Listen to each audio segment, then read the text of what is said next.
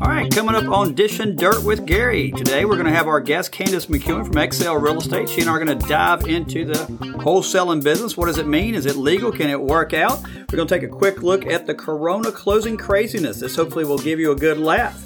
After that, we're going to follow up with my favorite part, which is going to be Gary's Good News Only. This is where I'm going to share only good news about our economy, the real estate market, and maybe even some good coronavirus news that you're just not going to catch everywhere on the radio or television. If you like this little show, I need you to do us a favor. Catch us on YouTube. You can search Blair Cato and get access to all of our videos, an entire library of legal tips and other things we've done over the years, including riding around in cars, talking with brokers, or you can follow me on Instagram or Facebook. If you would also please subscribe and like our podcast, you can rate us and review us. 5 stars would be the appropriate number of stars that I hope you will give us. And if you like us, please come back and we will do this again real soon. Let me spend a minute here on what you can expect in our future podcasts. Now, as many of you know, I began a weekly video series called Legal Tips using the BombBomb platform, and that has been hugely successful for us. We've grown that platform to about 5,000 subscribers, and they have come from across South Carolina. Real estate agents from Florida, Massachusetts, Illinois have begun following us on that platform. And we've had a lot of fun along the way doing that, and hopefully have provided you all a lot of good information. Well, a lot of you subscribers have asked us to do a podcast, so here we are. Now, we're going to try to publish a podcast every other week, and I think during that time we're going to try to cover topics like wholesaling, seller disclosure, contract issues. We're going to get into some marketing matters. We'll even talk about how to survive downturns in the market and good times in the market and things of that nature. And we'll probably even throw in a good guest or two along the way. And speaking of guests, I have a wonderful guest with us today, Candace McEwen of Excel Real Estate. Welcome, Candace. Wow, Gary, thank you so much for having me. I'm so excited to be here with you. Well, cool. You're our very first guest on our podcast, which is fantastic. You're number one. Look at that. That's awesome. Thank you. I'm very happy to have you. So Candace, in case you guys don't know, she owns Excel Real Estate, and it has exploded since you and I have met. You were like at, what, 5 agents? Yes. How much are you up to now? We have over 100 agents. Wow. And that's been like in, what, 2 years or 3 years? It's been a short period of time. Yes. We'll celebrate our 3-year anniversary October 2nd. So just a couple more weeks. What a growth. So what cities are all you in now? We are headquartered right here in Columbia. Right. We also just launched Sumter, right. And we are in Charleston and about to be in Charlotte, North Carolina. Wow. And the best thing about Candace, and there's a lot of good things about her, but one of my favorite things about Candace is her mom. Her mom is like, I call her the Campbell soup mom. If you remember the commercials when the athlete was on the sidelines and the mom was there with the soup? That's your mom. Your mom. And your mom's a rock star. I love her. It says a lot about you. And your mom's done an excellent job raising an excellent daughter. Oh, and I'm just a huge fan of yours and what you've done. Strong business lady here in town. And if you don't know her, you need to get to know her. But Candace and I talk a lot during the day about things that are going on in real estate. And I know one of the things that was concerning you was wholesaling. Yes, absolutely. So, Gary, I've been getting a lot of calls from my agents in the office. Investors have been reaching out to them about how to wholesale. Okay. And I also have agents, of course, they're licensed. They want to be wholesalers. So wanted to make sure if we go down this road that we're doing it all the right way. And that's why I called you. All right. Well, let's talk about wholesaling. So for the guys that don't really know what wholesaling is, I think the best way to explain what wholesaling is by giving an example. And so the example I like to use is, imagine if a wholesale investor knows somebody that's selling a house and believes that they are going to sell it for around $100,000. Mm-hmm. But this wholesale investor also thinks that if he was to market it and do anything to try to sell the house, he could probably sell it for $125,000. So what this wholesale investor is doing is he goes to the seller and says, seller, I'll buy your house for $100,000, signs a contract, and then immediately starts marketing that property to anybody he can find for $125,000. We see it all the time on social media. Exactly. And what they think will happen is at the end of the day is they'll sell the house for $125,000, they'll pocket $25,000, the seller gets the $100,000, the buyer bought the house for $125,000, and everybody's happy. That's kind of what they think. That's what they think the concept is. Yep. Absolutely. So, Gary, explain to us what exactly is wholesaling. So let's compare wholesaling, as we just talked about, a little bit to what flips were. If you remember, to me, wholesaling is flipping. Yes. I remember some seminars and conferences back in the 90s. It was, I was youngin', right. but I remember my mom actually going to some of those and getting some books and at the time some VHS tapes and DVDs. And so that's exactly what they're doing now, because when they have these wholesale meetings or webinars or whatever, that's when we start getting the calls, and that's probably when y'all start seeing the information. Yep. And so to me, I agree, wholesaling's a lot like flipping. Back in the 90s, flipping was you bought a property and then you immediately turned around and flipped it for more money because you knew that the house was worth more money than the seller did. The problem was a lot of those sellers would use that, or a lot of those investors would use the money from when they were selling the property to try to buy the property, meaning that they didn't have any money to buy the house. So they would go under contract to buy it. They would sell it before they even bought it, use that money to buy it, which seems kind of odd. And yes, it was. And a lot of lawyers, a lot of real estate agents, a lot of appraisers got in a lot of problems because what they would do is they'd artificially inflate the values on the back end. The house was really worth what the investor was buying it from, and they were inflating the values through some weird ways. That's interesting, right. Gary. So I think that's the problem with the flips, is that they violated Title 18 of the federal law, and so it became an issue. So it's been an issue for a while. Yes. So being that this sounds like a major issue, I want to know, what does the Real Estate Commission think about it, and is it even legal? Is it compliant? Can you talk to me about that? Absolutely. So I have spoken to a couple of real estate commissioners about wholesaling, and I think they are all concerned about it, and I think everybody across the country is concerned about it, because I don't know that our laws are written very well for us to protect each other. The two issues that I find that most of the real estate commissioners I speak with have is, number one, they think it avoids licensing. So in order to become a real estate agent, how many hours did you have to spend? 60, 90. Yeah. Plus, and then continuing education. And every agent in your office is supervised by you as the broker in charge. Yes, absolutely. Right. So they have duties, you have duties, and if you don't do those duties properly, what can happen to you? We can have our licenses revoked. Right. And suspended, revoked. Suspended, the Realtor Association fine you. There's a lot of things that can happen to you. And so I think our biggest concern is that essentially what these wholesalers are doing is they're trying to be real estate agents. They're trying to find property, advertise it, sell it, and get paid. And get paid for it. Right. And so I think that's the problem the commission definitely recognizes. The second problem, which is my biggest problem with it, and you mentioned this earlier when you and I were talking a few minutes ago, was the social media aspect. Yes. And what they're doing with the social media. We see a lot of social media groups on Facebook advertising properties, saying, hey, I have this opportunity. I have a contract on it. Can someone purchase it? My contract is $100,000. I'm looking for a buyer for $120,000. Right. And so my issue with that is that does that violate our law on licensing as it pertains to marketing? Because as a for sale by owner, I can market my own house all I want. There's nothing against that. But I can't market your house.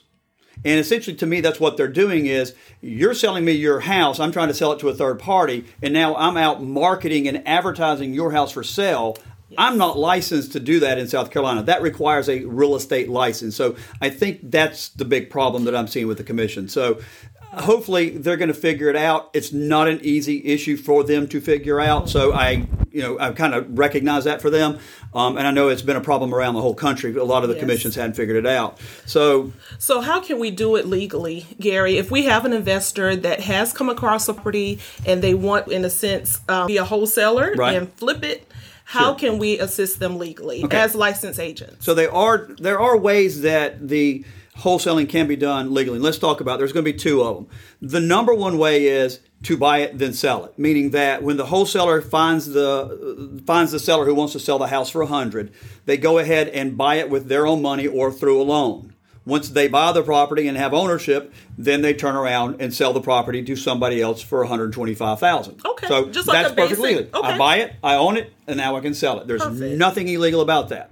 But there's going to be some issues we'll talk about in a minute. Okay. The second way they can do it is through what's called an assignment. So the wholesaler signs a contract with the seller for $100,000, and then they find somebody who's willing to buy it for $125,000. Well, essentially what they would do is they would assign the $100,000 contract to that end buyer, and the end buyer would pay him $25,000 for that assignment. So in that scenario, the seller gets their $100,000. The buyer's buying the house for $100,000, but they're paying $25,000 to the seller for that assignment. Okay. But that's got to be done through a proper document called an assignment of contract. That was my next question, was how Yes. Is that disclosed? Does that seller understand what's happening regarding that assignment? And that brings us to basically the big question here is, what's the problem with them? And you're bringing up a ton of problems, which we do need to talk about. So let's talk about the first problem is, under our first scenario, the buy it and then sell it. Mm-hmm. The problem is most of the wholesalers that I've run across that have gone to these seminars or read something online or whatever,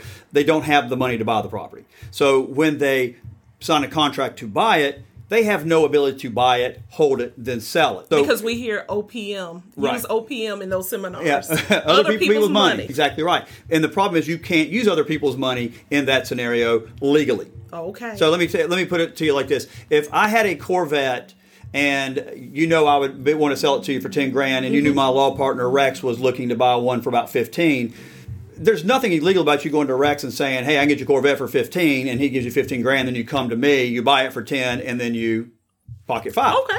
But it's illegal in housing when there's federal loans involved and there's settlement statements involved and things of that nature. Yes. So it can become illegal. So that's the problem. So most of the time, they don't have the money to do it, and the flip way of doing it doesn't work. The other problem you have is on the assignment of the contract. So if I was buying your house for $100 and Rex was going to buy it for me for $125, so I said, I'm just going to sign you the contract, Rex, and you can buy it from Candace for $100. How do I get my $25? Right. Well, how do you get it? He's got to have $25,000 cash to pay me. Well, people buying $125,000 houses, unless they're investors, typically aren't going to have $25,000 for a down payment. Right. The other problem is so what investors will say, well, they can just borrow that money. Well, a lender is going to see the contract, which has been assigned, which is for $100,000. I don't know many lenders who are going to loan you $125,000 on a contract for $100,000. I don't know any, actually. I don't either. So unless that end user's paying cash, it makes the transaction just not work. Okay. So that's the big problem, is not having your own money or the assignment not really working out. The other problem you have is, let's say we even have a situation where that end user can borrow their money and they have $25,000 to pay you.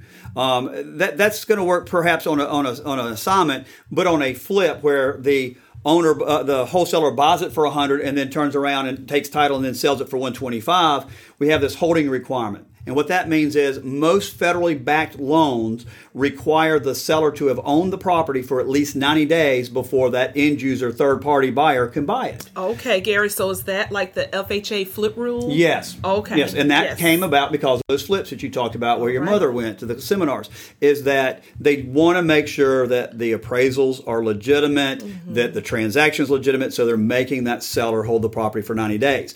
And in some cases, even if it is 90 days, if the value of the property goes up, I think it's 20 or 25% from 100 to 125, a 25% increase, that not only do they require 90 days, now they require a second appraisal. Which, how much appraisals cost. Yes. I mean, about $500. Yes. So that costs that end user even more money. The other issues that I've run across is that when the wholesaler signs the contract with the first seller, that seller oftentimes has no idea, do they, what's going on? Right. They don't know. Absolutely not. And so what's happening is the wholesaler is basically taking a chance they can sell the property. And oftentimes they're wrong, right? Right. Because they really don't have the money. Right.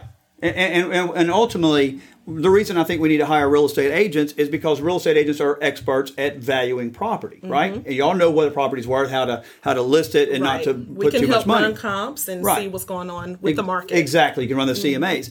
And so what happens with these wholesalers, they really don't know the market. So when they look at a house and say, oh, I can get $125 for it, they may be completely wrong. So they signed a contract for $100,000. They have no intention of buying the house. Right. And so when they can't find the end user, they go into default. Okay. Do they have a legal way to back out? In most cases, no. In most cases, no. And so now that seller can sue the wholesaler for default. And if that wholesaler happens to be a real estate agent, it brings a lot of problems, in my opinion, because I think at that point, that seller could then file a grievance with either the real estate commission, or if they're realtors, they could file a grievance with the commission or the realtor association saying, they weren't upfront, they weren't honest in what they were doing, there was dishonesty, fraud in the inducement, and you could have licensing issues there. And then, of course, the last thing I would say is you're going to wind up with a lot of angry parties in this. I can imagine. Could you imagine if a seller finds out that you just flipped their house for $125 and all you did was sign a contract? Right. I mean, so I think you're going to wind up. So I think there's a lot of issues here in wholesaling. personally, I'm not a huge fan of it. I don't think I'm the biggest fan myself. Right. If we were to do this, or if agents were to do this, what would you say, Gary, they should do as far as disclosing the information to the seller? So if they're going to be the wholesaler investor, disclose. They need to disclose that up front that they're buying the property and they intend to either assign it or buy it and flip it. And they need to put in paragraph 18 of our contract, CCRA, or whatever contract y'all may be using, put in there that the seller understands that they are signing the contract and they intend to flip it or assign it. And if they sign a contract with the buyer, which actually brings up another problem, what if it's that end user buyer defaults? Right, then what happens? Then the wholesaler can't even buy the property or doesn't want to sign it, and now we got a problem. So I think the wholesaler needs to put information in the contract that if the third-party buyer doesn't buy it, I have the right to terminate the contract. Okay. Now, how many sellers are going to be happy about that? I don't know. Not many, I don't think. And I really don't know a good way where your client, I guess as an agent, you could be in there with the wholesaler helping them find that back end. But I have a problem with that because how do you list property that the wholesaler does not own? Right, because what does the listing law state as far as listing property? You have to have the signature of the owner. Absolutely. So if a wholesaler comes to you and says he's under contract to sell a house that he's going to buy for $100,000, he wants to sell it for $125,000 and wants to hire you to do it, you're going to have to get your listing agreement signed by not only the wholesaler but by the original seller. There you go. The owner. There you go. All right. Well, cool. I think we covered all those issues. So that was great. Awesome. That's a lot of information. Well, cool. Well, thank you for being our first guest. Thank you. You're number one now with us because you're our first guest. This is fun. We hope to have you back sometime real soon. I will be glad to be back. Thank you, Gary. Now, this brings us to what I think will be my absolute favorite segment of our podcast. It's Corona Crazy Closings. So this is going to be where you, the listener, can have the opportunity to share some crazy closing things that may have happened to you since March when we basically found out that 2020 was just basically going to suck. So if you have a funny story, a strange story, or a weird story, something that happened during this crazy Corona closing time, you can share that with me by simply emailing me at gary@blaircato.com. And when you do, in the subject line, please put Crazy Corona or Crazy Closings, and we'll try to share some of these crazy things that have happened to the agents over the last couple of months. Our crazy Corona closing experience here at Blair Cato is kind of funny. We had a buyer who had sold their house earlier in the day at another law firm. And that buyer was using the money from the sale of their house to buy this house. And there was supposed to be some excess funds coming from the sale of that house. So at the end of the closing, they would have enough money to buy this house and have a couple of $1,000s left over for their pocket. Now, this closing happened back in April. And as you may recall, most closing attorneys in April were doing closings in the parking lot because we had such a beautiful spring. And so we did the closing with this buyer in which they purchased their house in the parking lot. And at the time we went to fund the closing, we did not have any money from that closing attorney. So the buyer decided he was going to sit in the car and wait until the funds hit our account so he could get his remaining funds. We tried to advise the client that they could take hours and we would be happy to just wire the funds to him once we got them from his closing attorney on the sale of his house, but he wanted to wait. So he waited, and he waited, and he waited, and every time we went out to do a closing for another client, we were beginning to be berated about where his money was and how he was getting mad. At one point, this gentleman told me that if he didn't get his money in the next 15 minutes, he was going to drive his rather large truck through our front door. We calmed him down at that point, and 5 o'clock rolled around, and unfortunately, we still didn't have his money. At which point he said he was going to call the police. Well, I thought he was kidding because I've been doing this for 26 years and I've never had a police officer called because of funding. Well, at 5:15, I walk outside and there were 3 police officers wanting to know what in the world was going on and why they were being called and where this man's money was. So I explained it to him and to the police officers again that the funding process of sending wires takes a little bit longer than just 2 minutes. And that I'm sure that the lawyer was not stealing his money. needless to say, the police officers were ready to go home. The buyer wanted to have the other attorney arrested. Why, I don't know. But at the end of the day, everybody went home. And then the next morning, of course, the funds came in. Apparently, the closing attorney was having trouble getting the wire sent out because he had to go to the bank to get the wires done. And so that, my friends, is Blair Cato's Corona Crazy Closings. Now, if you're one of those people like me that are constantly looking for good news about the real estate market, our local economy, national economy, or even possible cures of the COVID virus, what's going on, then I think this next section is for you. Like many of you, I have grown very, I would say, tired and weary of listening to politicians and the media with their constant drumbeat of bad news. It seems like if there's any bad news at all, then the media will run with that for days in a constant loop. But if there's anything that's hopeful or positive that makes us all feel a little bit better, then it seems just to get buried and barely covered. So about 20 weeks ago, I came up with an idea called Gary's Good News Only. And in conjunction with our legal tips that we send out each week, I would follow that up with a video that would contain only good news about the real estate market, our economy, and the COVID virus. And that series has been extremely well received by realtors and real estate agents in our community. So I thought I would include that here in this podcast. So let's start today with the good news in our real estate market. What we've seen is housing market stays hot into the fall with mortgage applications up 6.8%. That's the headline from Housing Wire on September 23rd. In fact, they said that the refinance index continued its upward growth, gaining 9% last week and jumping 86% higher than the same week just 1 year ago. Now, CNBC reported that existing home sales jumped to a 14-year high as prices set another record. In fact, what they said was that sales of existing homes rose 2.4% to a seasonally adjusted annualized rate of 6 million units. And according to the National Association of Realtors, the sales were up 10.5% higher compared with August of 2019. And here's the kicker. That's the highest sales pace since December of 2006. Yes, that's before the Great Recession. And lastly, the ILM report was reporting that housing market shows potential to perform at its highest rate since 2007.